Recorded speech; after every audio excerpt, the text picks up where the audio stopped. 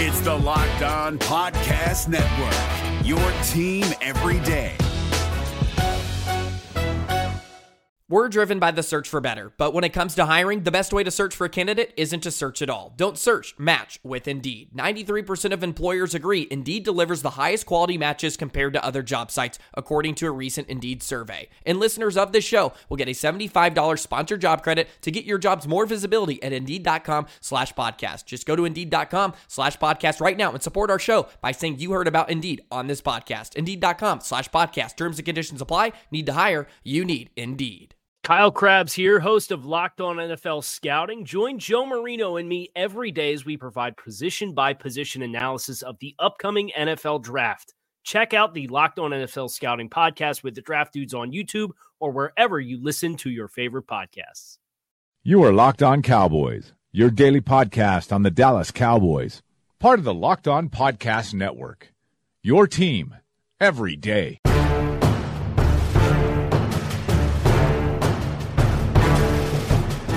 Welcome back to the Locked On Cowboys podcast, part of the Locked On Podcast Network. Thank you for tuning in. I am your host, Marcus Mosher. You can find me on Twitter at Marcus_Mosher, and joining me today is Landon McCool. You can follow him on Twitter at McCoolBCB. You can also check him out on the Best Coast Boys podcast. Landon, what is going on, sir? Not much. We are well on our way into the desert of football, the June desert of football. So I'm trying to prepare myself by gathering my list of TV shows to catch up on and things to do that I'm supposed to do when I'm not constantly watching football. So I'm gathering that, but while also keeping an eye on what's happening at OTAs and minicamps because any news is exciting news at this point. We basically get one or two more weeks of news, and then we're off for like a month. We're basically not going to hear anything about the Cowboys. So.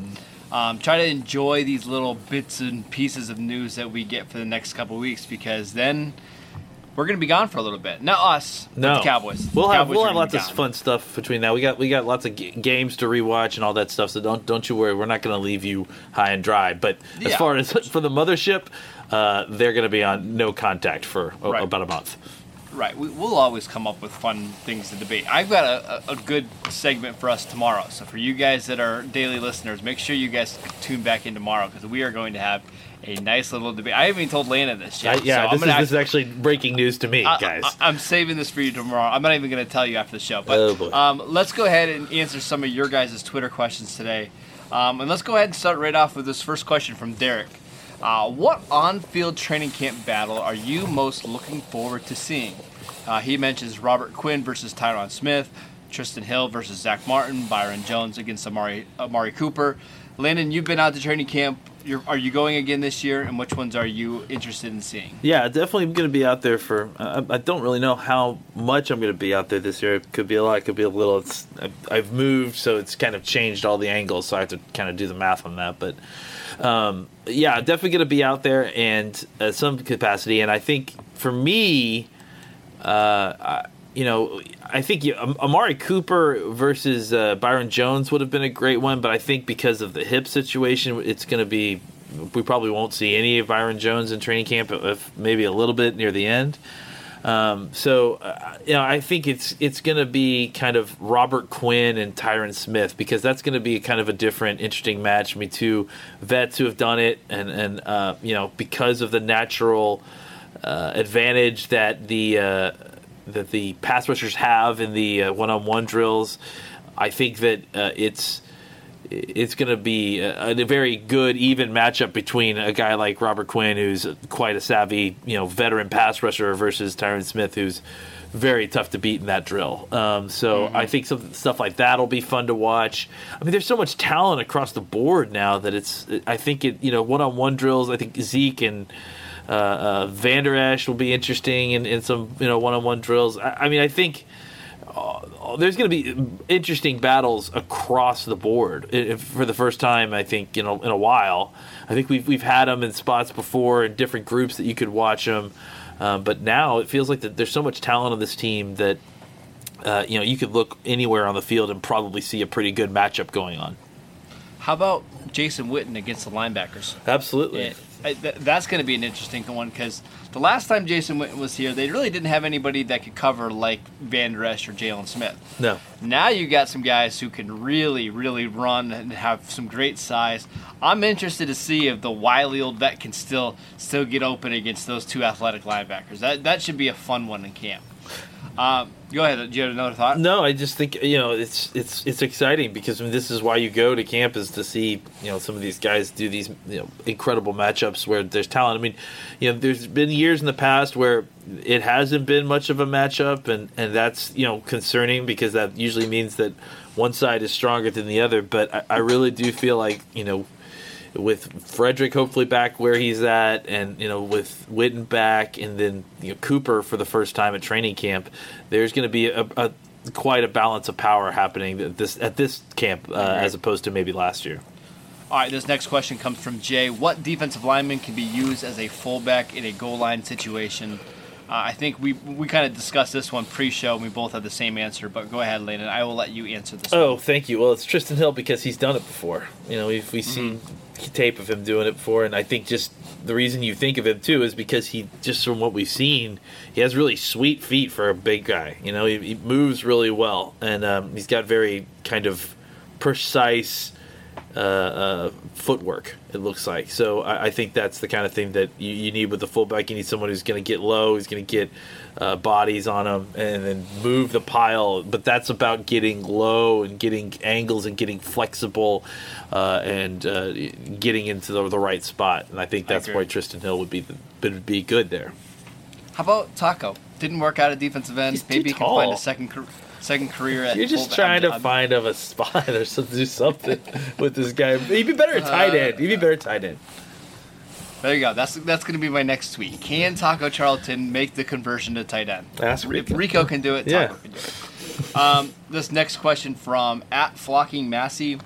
Why don't people factor in rushing stats for a quarterback as much as passing stats? I like this a lot because one of the things that I constantly see on Twitter for the people that are like dogging Dak, they'll say he threw 22 or 24 touchdowns this year.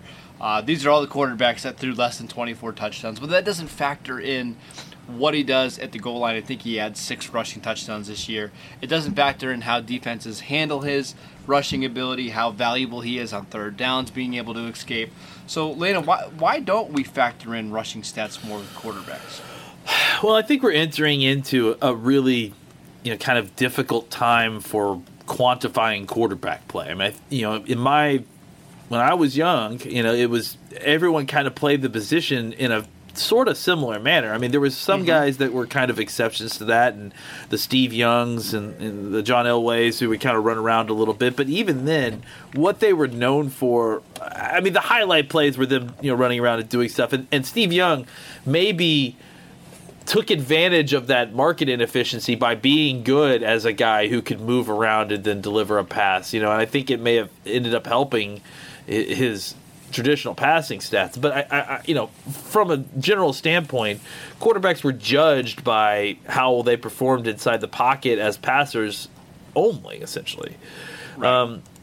The game is so different now. There's so many different systems, and there are quarterbacks out there who are adding serious value to their teams by being able to run the ball. And I think, it's only kind of just starting to become part of the game plan, I think. I mean, I think that you're going to start seeing teams more than they have been really start to just use it even as a, as a staple of their offense. As a, it kind of started out as a fluky thing. It would be like a random play that you'd see some zone read, and then it became, we'll call this to mix it up a little bit, and it will call it a couple times a play. But I think, now that you've seen guys like, like Lamar Jackson and Josh Allen in Buffalo, I think you see these guys who have incredible success with their legs. I think that there's still going to need to be a balance of guys who can throw from a clean pocket, and I think the guys who run, they're going to need to be tough and big enough that they can handle those hits as well or be able to protect themselves. I think there's still some kinks to work out in the NFL quarterback running part of the game. But I think that we are clearly trending in that way, and that quarterbacks are finding ways to add value to their offense by using their legs, whether that's converting third downs because everyone's in man coverage and you just are able to pop through the line and convert, or like Dak, who is an incredible red zone threat. I think that one of the things that hasn't been exploited enough, and that I think will get exploited more, is that Dak is really dangerous in the red zone because of his ability to run and to throw on the run. He doesn't have incredible long speed like maybe Lamar Jackson or some of these other guys. But what he does have is really good explosion, like good burst. He does once he makes the move to run, he gets going pretty quick. He's not going to outrun a safety, but he will beat a linebacker to a corner and he can get a first down. So I think it's going to be more and more difficult as time goes on for people to kind of quantify that, but I think that we should trust our eyes, and when we watch these guys, realize that he doesn't have as many passing touchdowns. Maybe he has 24 passing touchdowns, but he's got 6 rushing touchdowns, and that's not just a fluky thing. That's because he's running zone read from 5 yards out and he's taking the ball in. He's not just quarterback sneaking in from the half-inch line. Right, I was trying to look up how many rushing touchdowns Dak Prescott has from the red zone, and I believe it is, I'm just trying to do it really quickly. One, two, three, you count it up. I think it's just, but the fact is that, that was one thing that I feel like was missing a lot in the offense last year that I think tight end will help, is the that kind of zone read option, pop pass option to the tight end that, really stresses the defense in multiple ways, because you got to cover the running back going one way, the tight end going up the field, and then the quarterback kind of filling in the difference. If you're including the playoffs, he has 20 red zone rushing touchdowns in 3 years. What? That's crazy. Are you serious? 20 red zone rushing touchdowns in 3 years. Oh my God, that's way more than I even thought. That's nuts, man. And just so again, add that, add those 6 touchdowns more to passing every year, and all of a sudden we're looking at somebody who is throwing, 28 touchdowns a year, 8 interceptions, 27 touchdowns a year, and 4 interceptions. He's incredible. And that's something we do need to talk about more, because when you look at, passer rating, for example, I'll be honest, it's kind of my go-to number when I look at how well a quarterback is playing. When I see Dak Prescott has a passer rating of 97, you think, oh, okay, he's an above-average quarterback. But there's got to be a way that we can kind of factor in passer rating plus your red zone efficiency, and that's kind of what expected value does. But again, I think this is a good question. I think we're still a little bit of a ways away from having a good, solid metric or number that shows the rushing value tied in with the passing value. But we're getting there. I think people are starting to become more aware of it. I will add this, that I think part of the problem here is that it's also scheme-specific how much value the quarterback is adding by running. I think that's something that even when you try to quantify it on a statistical level, that you're still probably missing the context of what does that quarterback's running ability and or the run add to the value of the offense overall, the threat of run. I think that's something that should be factored in when you're just trying to do your own evaluation of how good these quarterbacks are. Prescott has 5 touchdowns within 2 yards of the end zone. So that's a lot of. So that's 15 of those where he's taking the ball in from running back distance out. You know what I'm saying? Absolutely. That's not just him leaning the ball over the the inline after somebody else got him all the way there. Right. He's taking the ball into the end zone like a running back. Absolutely.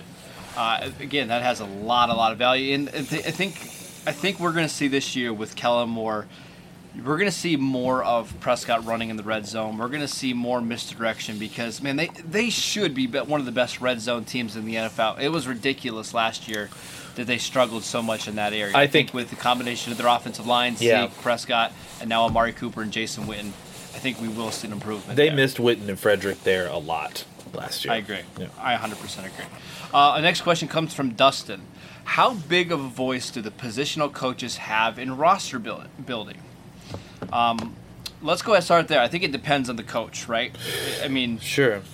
Rod Marinelli certainly carries a bigger stick when it comes to defensive linemen than maybe what Kellen Moore would or John Kitna would at the quarterback spot. I think for them, it's about finding the fit at wide receiver coach, at tight end coach, and then the fit being, okay, this is what we're looking for at this position. Is this something that you can coach? Right. So I think that's really the first thing. And once they get that down, it's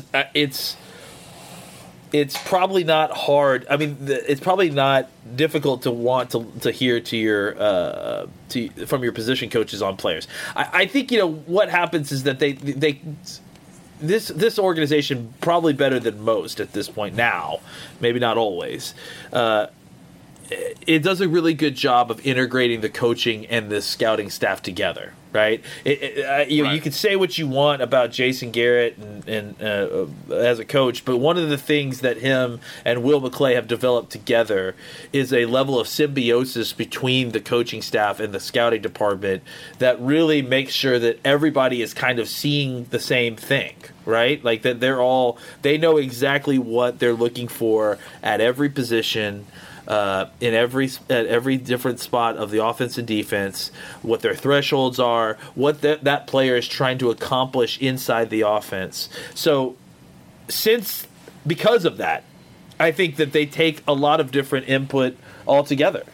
Because I think that they can trust Sanjay Lal because they feel like they have a common goal. They all know what they're working towards together. Lal can give input. I'm using Lal as an example. Lal can give input, at the particulars of the position, saying, "Hey, you want guys who can be more versatile. We want guys who can play inside, outside, can run a whole bunch of routes, who can make decisions on the go, can run option routes. This guy is that guy. I can get this guy to do that. You know what I'm saying? So I think that they have a large voice." I think it's probably more in the context of, I've got questions about this player. My question is, hey, coach, can you get this and this out of this player? You've watched the tape on this guy. Do you think you can get this guy to do that? Like, I think that's the input that they get, is the input that the coaches provide is the context of, okay, we think we see this player this way. How do you feel like that fits in the wide receiver room? Can we get this guy to do what we need him to do for us to win? Yeah, I think that's a pretty good explanation of what's going on with their position coaches. Let's go ahead and hit another question. This one from Chandler. Which defender is likely to put themselves in elite or Pro Bowl conversations after the 2019 season? I'll go ahead and give you mine. The first name that came to mind was Xavier Woods. I think last year we saw a pretty big step up in play from him. With hopefully an improved defensive line, more consistency from the cornerbacks, I think you're going to see Woods have a better supporting cast around him. I mean, we saw last year, when he was healthy, he was flying all over the field. I remember the Atlanta game last year. He was just amazing. I think we're going to start seeing him approach borderline Pro Bowl caliber play this year. Landon, who do you have as the next guy who's going to take a jump for the Cowboys defense? Yeah, I mean, I kind of was thinking more in the, Jalen Smith and Leighton Vander Esch becoming elite players type category, but I think more to the tune of what you're talking about.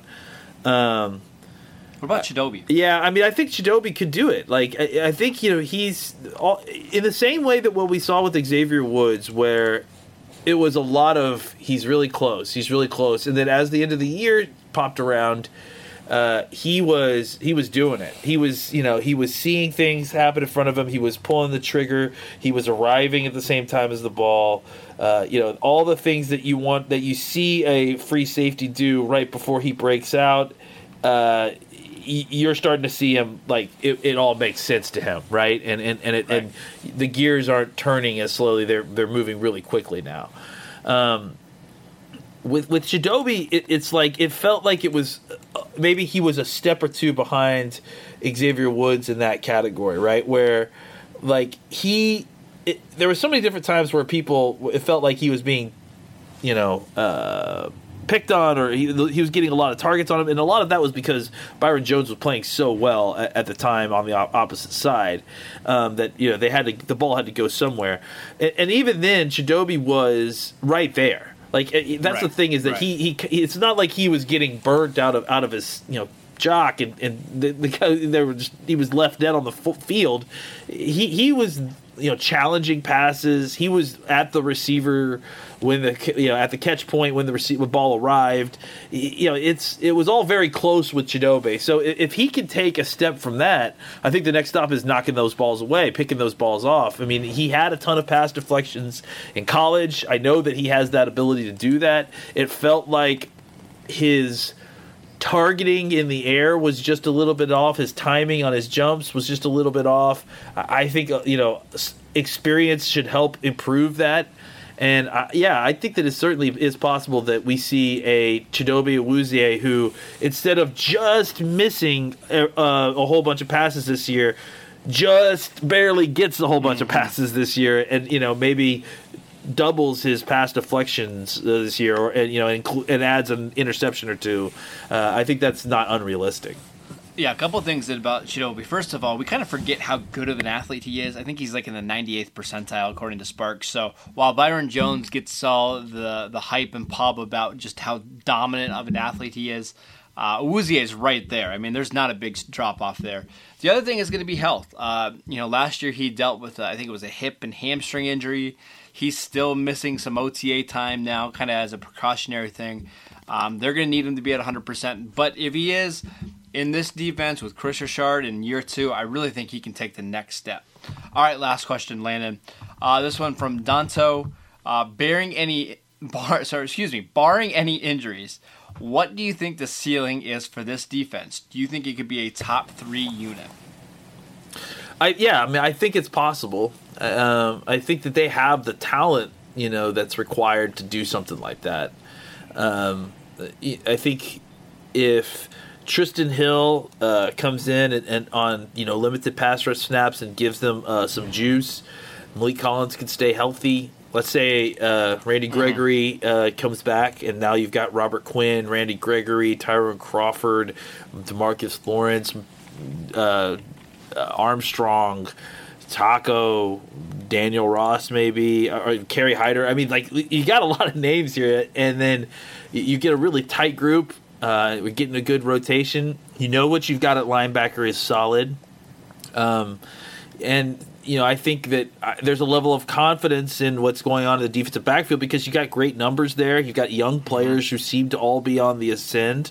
So if Byron Jones can come back healthy from his hip and not miss too many beats, and Jordan Lewis can help fill in with Anthony Brown continuing to play well, and Chidobe Awuzie taking the next step with Xavier Woods potentially all taking. I mean, the good news is about all those guys are all young and still growing. They just ate a whole bunch of playing time last season. That's a lot to digest, and they could take that tape and learn so much. So this is an offseason for growth, specifically for that defensive backfield. So if they can all take another step, which is possible, because even though they played very admirably at times, they certainly have still room to grow because they're all extremely young players who are just learning a new system.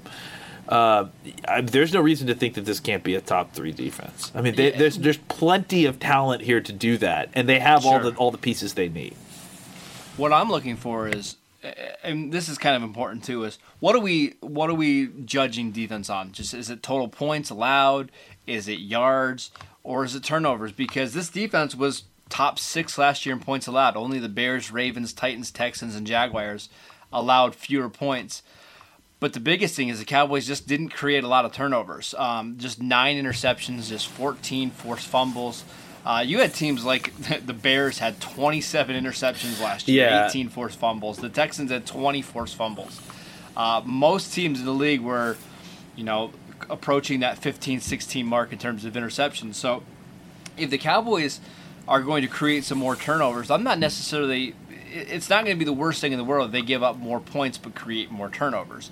I think that's where I'm interested to see whether they can improve, because if they can improve on that turnover total at all, this is going to be a much more dangerous team. Because last year, they would hold you down, but they just didn't create enough big plays on that side of the ball. Imagine think about this too. That is a very solid point, but I think the part that gets hard to talk about because it's semi-solid is the connection there between the lack of turnovers by this defense and the points scored by this offense, right? Because think about how much extra value that defense that turns over the ball and gets the ball to your offense on the other side of the 50 adds to your offense, And I think as much as this offense took a lot of beating and bad press and crap for what it did at different points during the season, which, deservedly so. I mean, some of it was definitely execution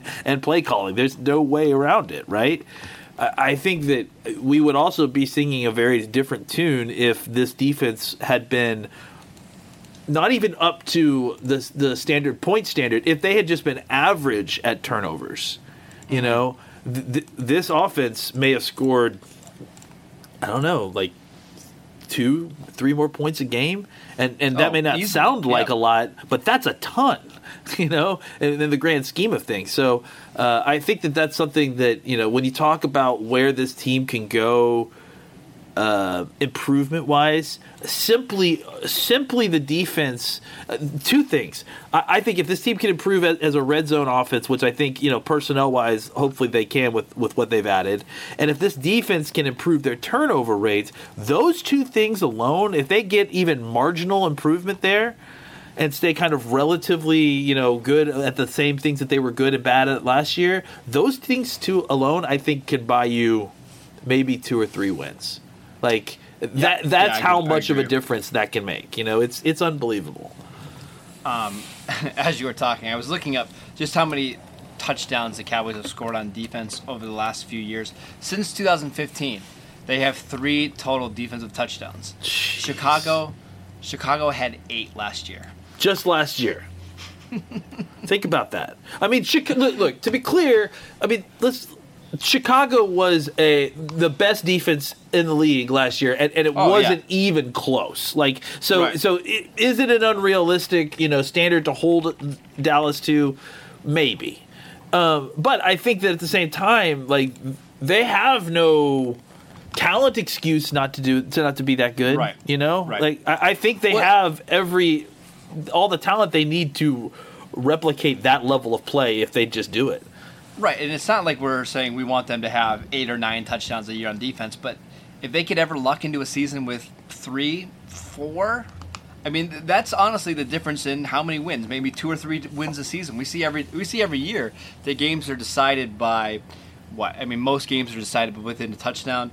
If you get 2 or 3 extra defensive scores a season, that can be the difference between going 9-7 or 12-4, and maybe hosting a couple playoff games. Absolutely. So, just something to keep an eye on going forward. All right, that is it for today's show. Thank you guys for tuning in. Make sure you download and subscribe to the podcast on iTunes or wherever you get your podcasts.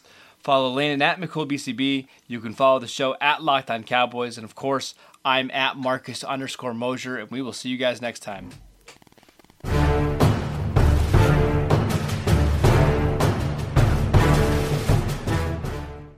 If you're looking for the most comprehensive NFL draft coverage this offseason, look no further than the Locked On NFL Scouting Podcast. Join the draft dudes, Kyle Krabs and Joe Marino, as they go position by position through the NFL free agent class and into the star-studded crop of college stars who will be selected in the 2024 NFL Draft.